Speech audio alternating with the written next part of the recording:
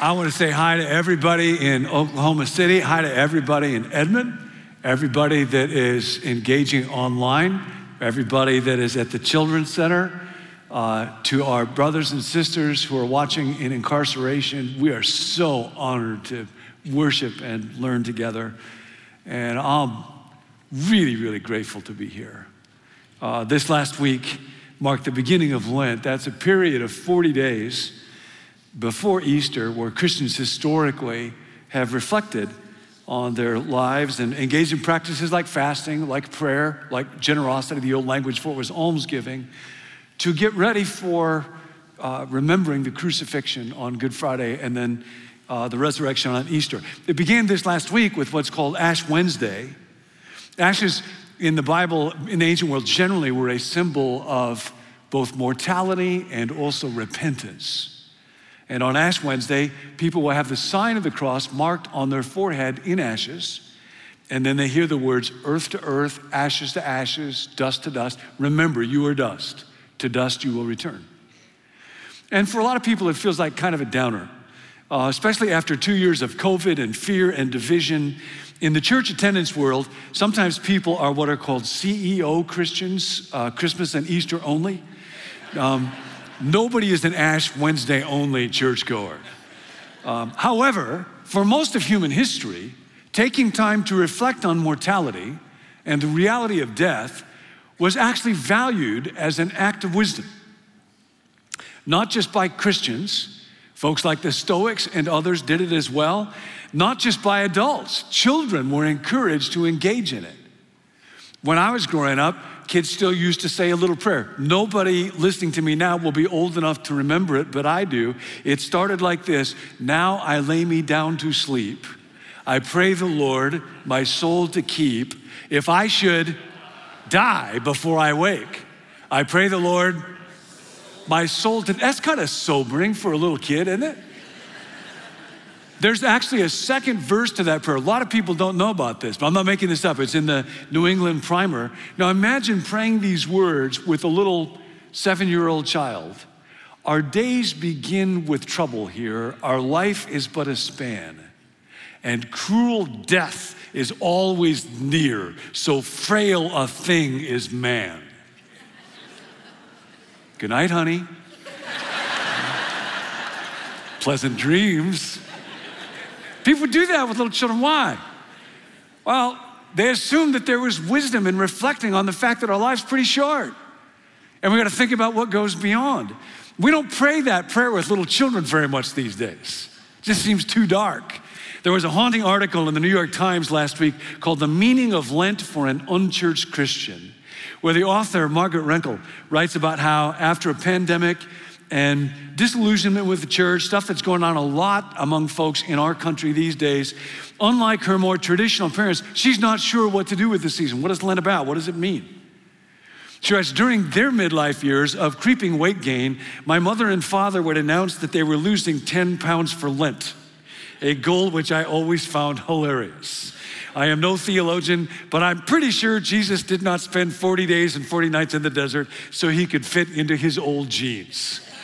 It's just a funny thought to me. Is Jesus saying, hey, Peter, I'm trying to pick an outfit for the Sermon on the Mount. Does this robe make me look too hippie? He's like, Jesus didn't get worried about those kind of things. But we're kind of confused about Lent, kind of confused about how we should marshal our thoughts. Generally, we want messages that tell us that our abilities are remarkable, our lives are amazing, our circumstances are gonna get better, and our determination will most certainly prevail. And I just need to tell you up front, this is not that message. So, if your life is going great, if your marriage is effort-free, if they just keep promoting you at work, if Harvard is begging for your kids to apply, if your cat is grateful and appreciative, if strangers tell you you should be in an infomercial for how to get great abs, if you have no plans to die, this message is not for you. But for the rest of us, who live in a world where our family gets shattered, where our marriage crumbles, where a diagnosis comes and it seems to be beyond all human hope, where there is betrayal at work or in a friendship, in a relationship that sucks the breath out of you that you cannot understand. or you can hardly stand to see one more story of destruction and violence and evil in Ukraine. Ashes to ashes, dust to dust. I want to invite you to join me in the fellowship of the withered hand. I was first introduced to it 35 years ago. Another young pastor I didn't know, his name was Paul, and I had been invited to speak for 2 days to a small group of pastors in Ethiopia. Now, at this time, Ethiopia was a Marxist country. It was under the dictatorship of Colonel Mengistu, who is later found guilty of genocide of up to 2 million people, including the head of the Ethiopian Orthodox Church. So churches did not meet like this in those days in Ethiopia. They met underground. They met in houses. We would gather with people sometimes where they would draw the curtains out of fear. Church leaders were often imprisoned. We were told, this is so interesting in the church, that they called the prison the university, because they said that's where God seemed to send their leaders, where they learned and grew the most. When they would go to prison, they would say they're at the university. So in the 2 days in particular, when the primary meetings were held, they had an intensity that was unfamiliar to me. Paul and I took turns speaking in sessions that would last 90 minutes, and it went from early morning until bedtime, and they didn't want to stop in a cramped, crowded, sweaty room, and they would just ask, teach us more, teach us more. Paul spoke in the final session of those 2 days, where these people were able to gather for fellowship in a way that they didn't know when or if they would be able to do again. And he told a story that's actually told 3 times in the New Testament, because apparently it was regarded as very important, about a man in a synagogue who had a withered hand. And Paul's primary point was about the man's weakness and inadequacy and shame. We're not told in the story whether the man was born this way or had an accident. One ancient commentary says he was a mason, so he couldn't practice his trade, maybe. In the Lucan version, Luke chapter 6, we're told that it was his right hand. In the ancient world, most people are right-handed. The right hand was regarded as the hand of agency, the hand that makes work possible. So possibly he was a beggar. Possibly no woman would marry him. He was attending synagogue, so he was likely a person of faith. And so he would know the stories in the Old Testament. There's one in 1 Kings about a man who had a shriveled, useless hand, and it was healed. And he had most likely prayed, like we do, for healing, but nothing ever happened. You know, most people in the New Testament that receive a healing ask Jesus for it. A leper asks him. Or a man that's got an epileptic son asks him. Or a blind guy named Bartimaeus on the side of the road yells for Jesus' help so loudly that they all stop him. The man with the withered hand never asks, and we don't know why. Maybe he was shy, maybe he was polite, maybe he had doubts, maybe he didn't know. Deformity in the ancient world often came with a stigma, even more than it does in our world. Maybe he would have thought God was punishing him. So I imagine him sitting there in that service, hiding his shriveled hand in his robe, because it was his shame. It's the last thing he would want anybody to notice. No polite person would call attention to it, but somebody did, and that somebody was Jesus. It's especially startling in Luke chapter 6, verse 8. Jesus points out this man and says, "Get up and stand in front of everyone."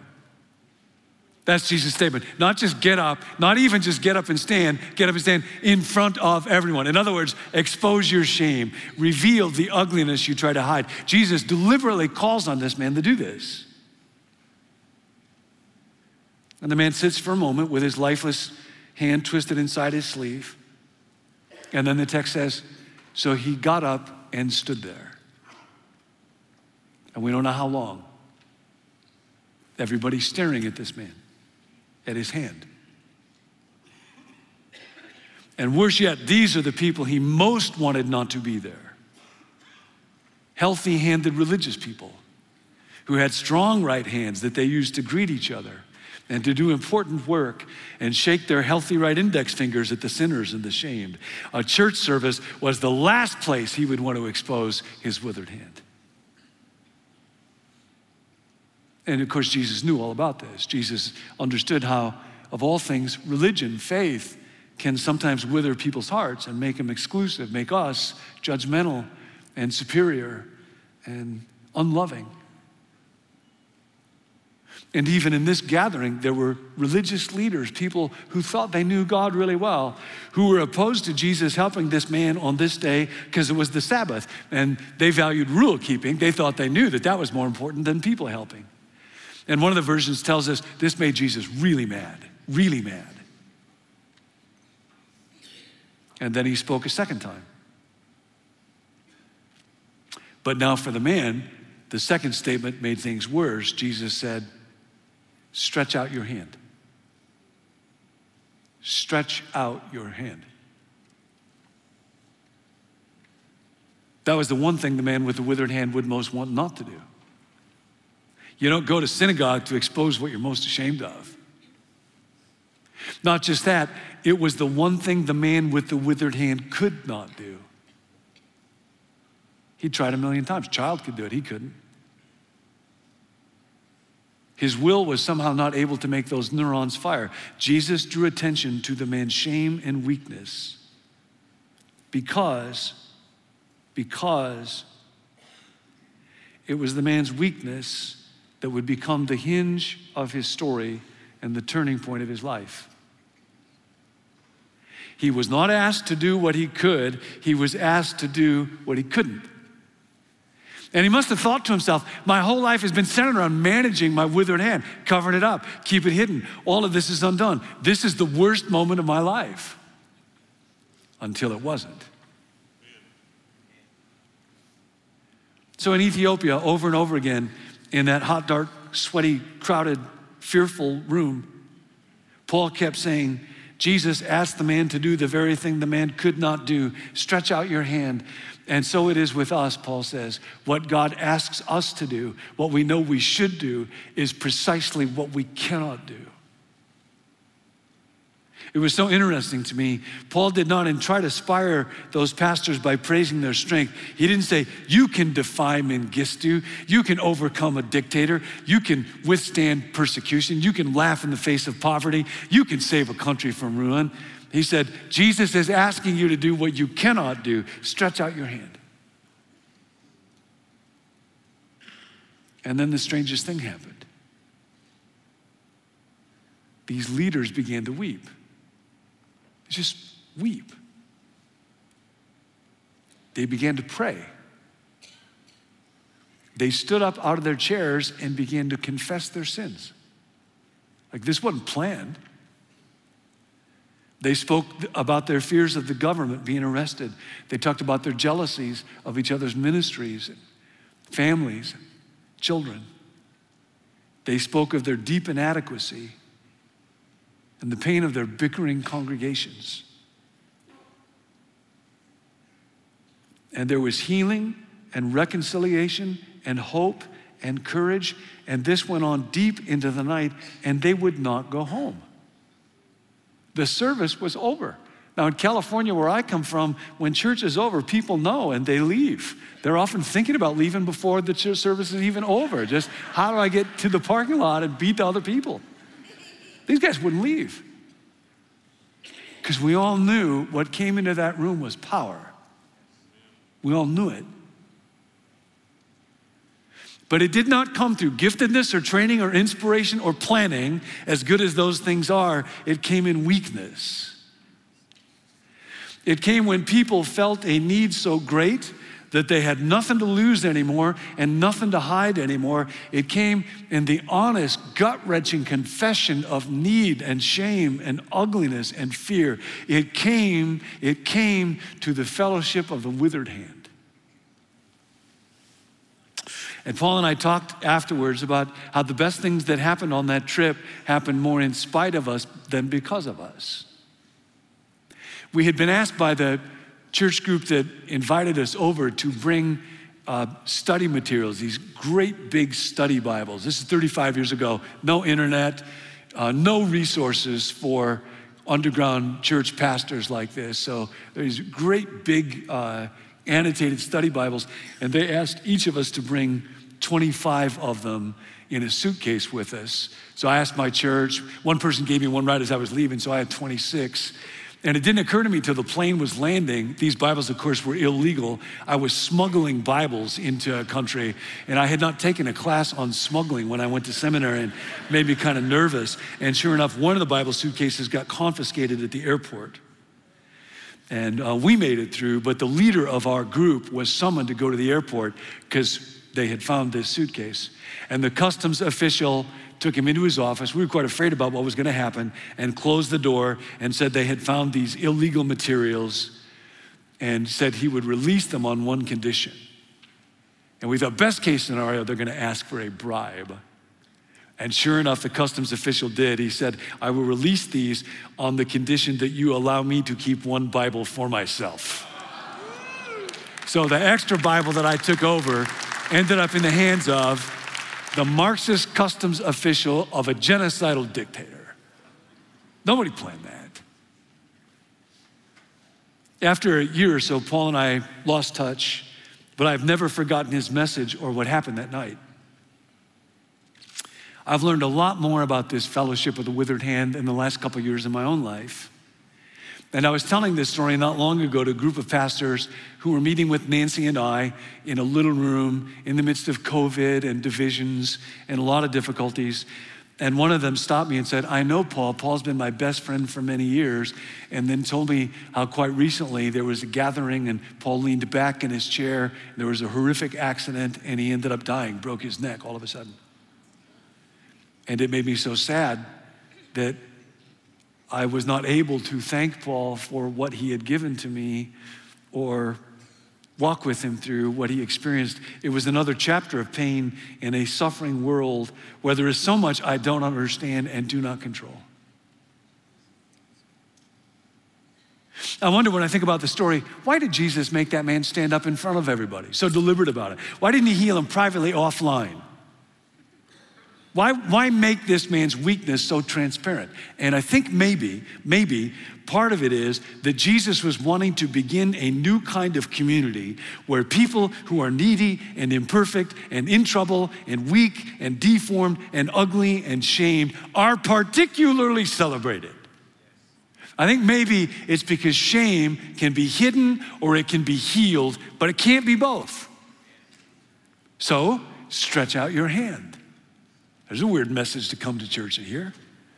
Years ago, I decided in my own life, I would like to have at least one friend before whom I have no secrets, that knows all of the dark stuff and the ugly stuff and the shameful stuff. I'd known my friend for about 10 years, my friend Rick, so I asked him, could we meet together and would you listen to my confession? James 5:16 says, confess your sins to one another and pray for each other so you can be healed. And Rick said yes. So I spent a couple of weeks just preparing, reflecting, remembering, writing. And then Rick and I met, and I spent about an hour and a half and just walked through with him the stuff that I was most embarrassed about my life, my relationships, my marriage, my sexuality, our finances, my jealousies, my ego, lying. And when I was done, I felt so ashamed, I could not stand to look at him. And I mean, this is my good friend from 10 years. And I'll never, ever forget this moment. Rick looked at me and he said, John, I have never loved you more than I love you right now. And it felt so good, I wanted to make up more bad stuff just to hear that he loved me no matter what. And I realized in that moment, you can only be loved to the extent that you're known. Like if there's something about me that you don't know and it's dark, I might be able to try to impress you and get you to say that you love me, but inside I will always know that there's something you don't know about me and wonder if you knew that, would you still love me? So you can only be loved to the extent that you are known. You can only be fully loved if you are fully known. We have been friends for over 40 years. We call each other now every morning at 6:50 from Monday through Friday. Here's yesterday, here's my temptations, here's where I messed up, here's where I need help, here's what I'm facing today. Pray for each other. I'm so grateful to have a fully disclosing friend. Maybe in this Lenten season, you would like to ask God to help you find somebody like that. Be a good thing. Now it takes time. So don't go out of here and walk up to a stranger. Do you want to hear my darkest secret? You have to go a step at a time, discern their character, trust them a little bit, see, do they keep confidence? And so, but I do know that a church cannot be the church when people are hiding. So maybe this is the day, maybe this Lenten season is the season for you to stretch out your hand with a trusted brother or sister about a shame, ashes to ashes, dust to dust. I've been studying AA a lot. And over the last several years, in an AA gathering, when you walk in there, if you want to say something, I would say, my name is John, I'm an alcoholic, and everybody would respond, hi, John.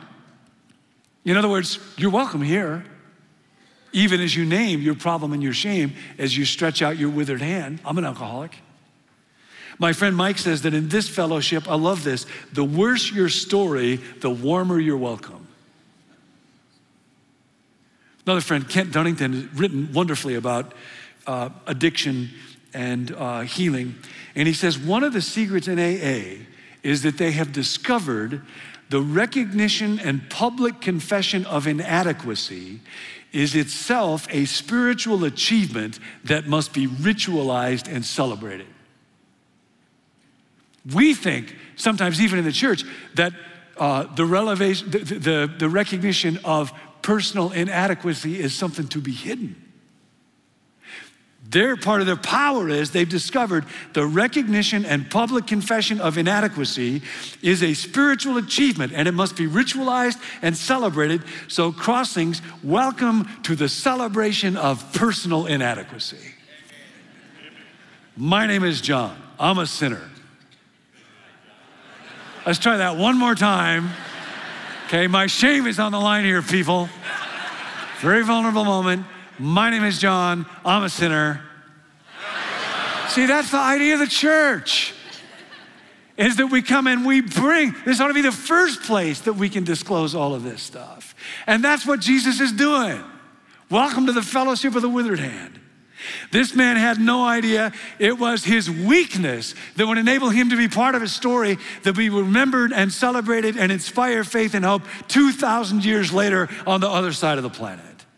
Who could think up something like that? See, Lent is not an isolated little self-help project where I deny something for myself for some unknown reason. It's part of a glorious story. 35 years ago, those powerless church leaders in that dark little room faced a ruthless tyrant dictator who could crush them. Today he is gone, and his memory is a horror, and he forgot that it is true, even for those who summon armies and drop bombs, ashes to ashes, dust to dust, one day. He is gone, but Jesus' movement rolls on. Today we watch violence and cruelty and evil in Ukraine that maddens us in our inability to stop us, but there is yet a ruler over the affairs of earth who will not be mocked. And we walk through this season alongside of the man on the cross.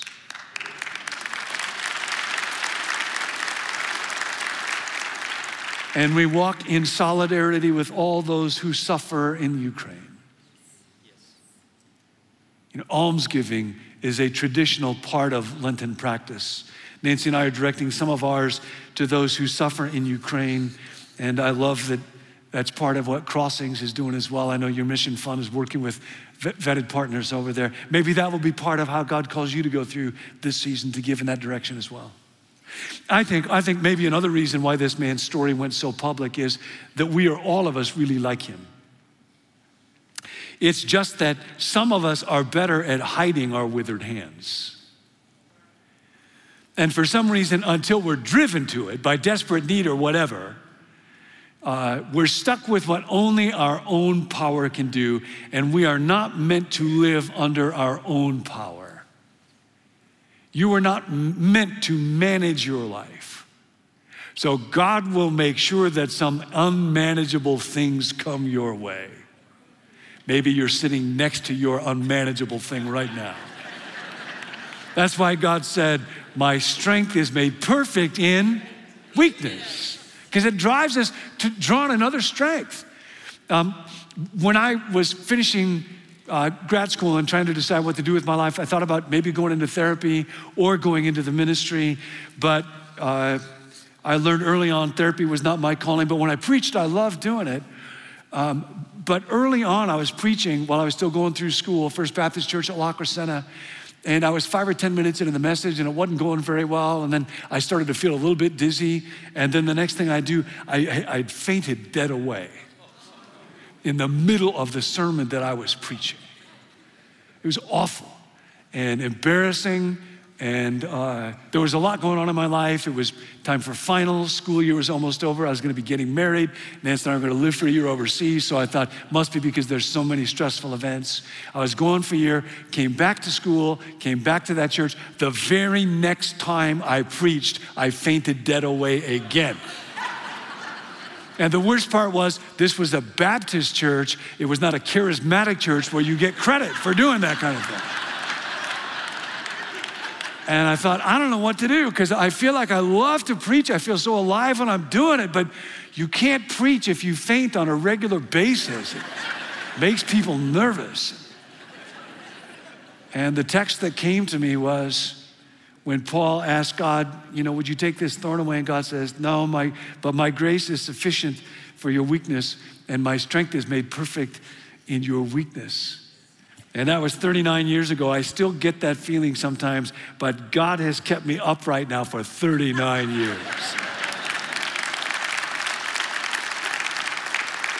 So, what's your withered hand? What is the shame? What can you not do? I used to think I can kind of do my job. I can kind of grow an organization. I can kind of take care of my family. And I'm here to tell you I can't. I can make my mind peaceful. I can make sadness or fear or anger. I can't. I'm not telling you that I used to not be able to and then I learned the secret and I'll tell you, I can't. Those first 3 steps of AA are sometimes summarized. I can't, God can, I think I'll let him. I can't, God can, I think I'll let him.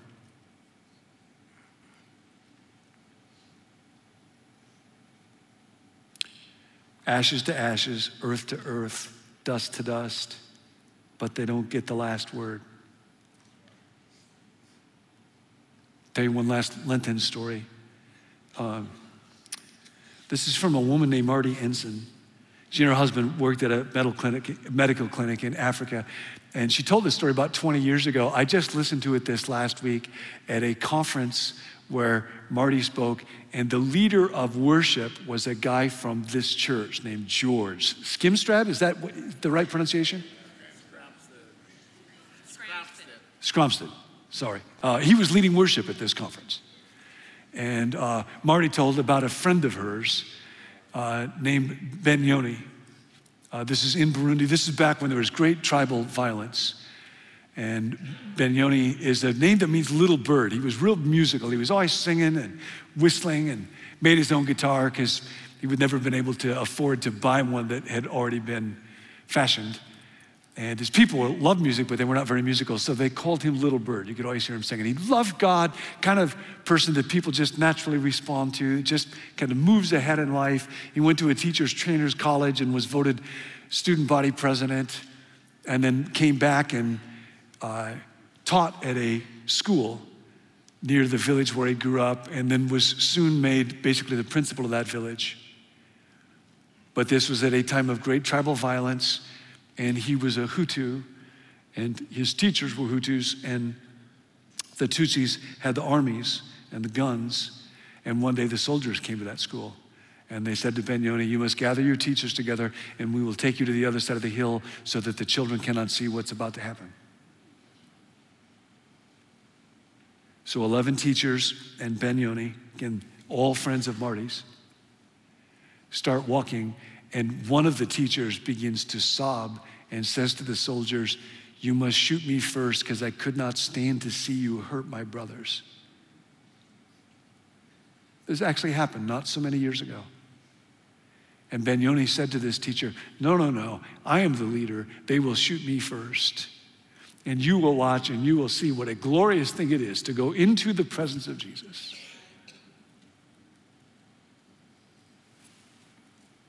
And then he turned to the lieutenant of those soldiers and he said, may I pray for you? And the soldiers were not sure what to do with that, but they said, all right. And Benoni's teacher friends were encouraged by this. They put great stock in Benoni's prayers. They thought, he's going to pray us out of this. And he began to pray. He did pray for them, that they would have courage, that God would be with their families. But mostly he prayed for these soldiers. Who does this? This isn't our day. This isn't Bible times. He said, God, these soldiers are doing such a terrible thing. As you may know, a lot of those soldiers, they were just conscripted. I mean, it was part of the evil of what was going on. Many of them just kind of young boys. God, they're going to have to live with this horrible darkness. Would you send them someone to tell them about Jesus so they can know what it is to be forgiven? And they go to the hill, and then Benoni asks the soldiers, could I sing a song for you? And no one had ever asked them that before. And they say, okay, and he began to sing an old song. We grew up with at my church.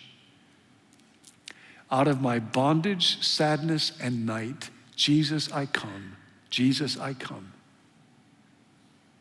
Into your freedom, gladness, and light, Jesus, I come to you. And then his 11 teachers began to be encouraged, and they start singing with him on that hill with those soldiers.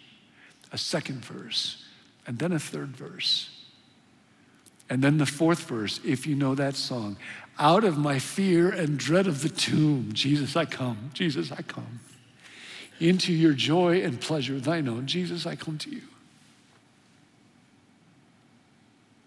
And then they finished singing, and the soldiers picked up their rifles and shot and killed those 12 men on that hill. And Marty said, now you might be wondering, how do we know this story? And she says, well, it's because those soldiers went back to their base and they all went to a pub and got as drunk as they could, as fast as they could, except for the lieutenant who didn't drink a drop because he couldn't get what just happened out of his mind. So he waited till it was dark and he went to the Christian Literature Center and he met with an old Quaker woman who had been born in Africa. And he said, you must tell me about the God who would allow people to die this way because I want to know that God. And she told him about Jesus and his death on the cross and his resurrection. And he gave his life to Jesus, and he was so excited he went back to his soldiers and he told them, and some of them met Jesus and started Bible studies. And Marty said, I wish I could tell you the end of that story, but I can't. They shot the lieutenant too to shut him up. But the story just keeps spreading. People keep coming to Jesus. For the fellowship of the withered hand turns out to be the fellowship of the empty tomb. And evil cannot silence it, and death cannot stop it. And it is still receiving applicants, and I hope that you will be one. I hope to meet you there. Stretch out your hand.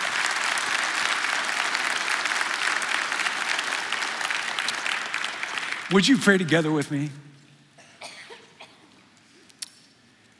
God, I pray for everyone listening to these words. We all carry hurt and pain and fear and anger and weakness that we cannot solve. Would you help all of us, God, in this season, step into the light of your love? Would you make crossings, God, in each place, in this room, people that are watching on a screen, wherever, the fellowship of the withered hand, where we can be loved and healed. We pray this in Jesus' name. Amen.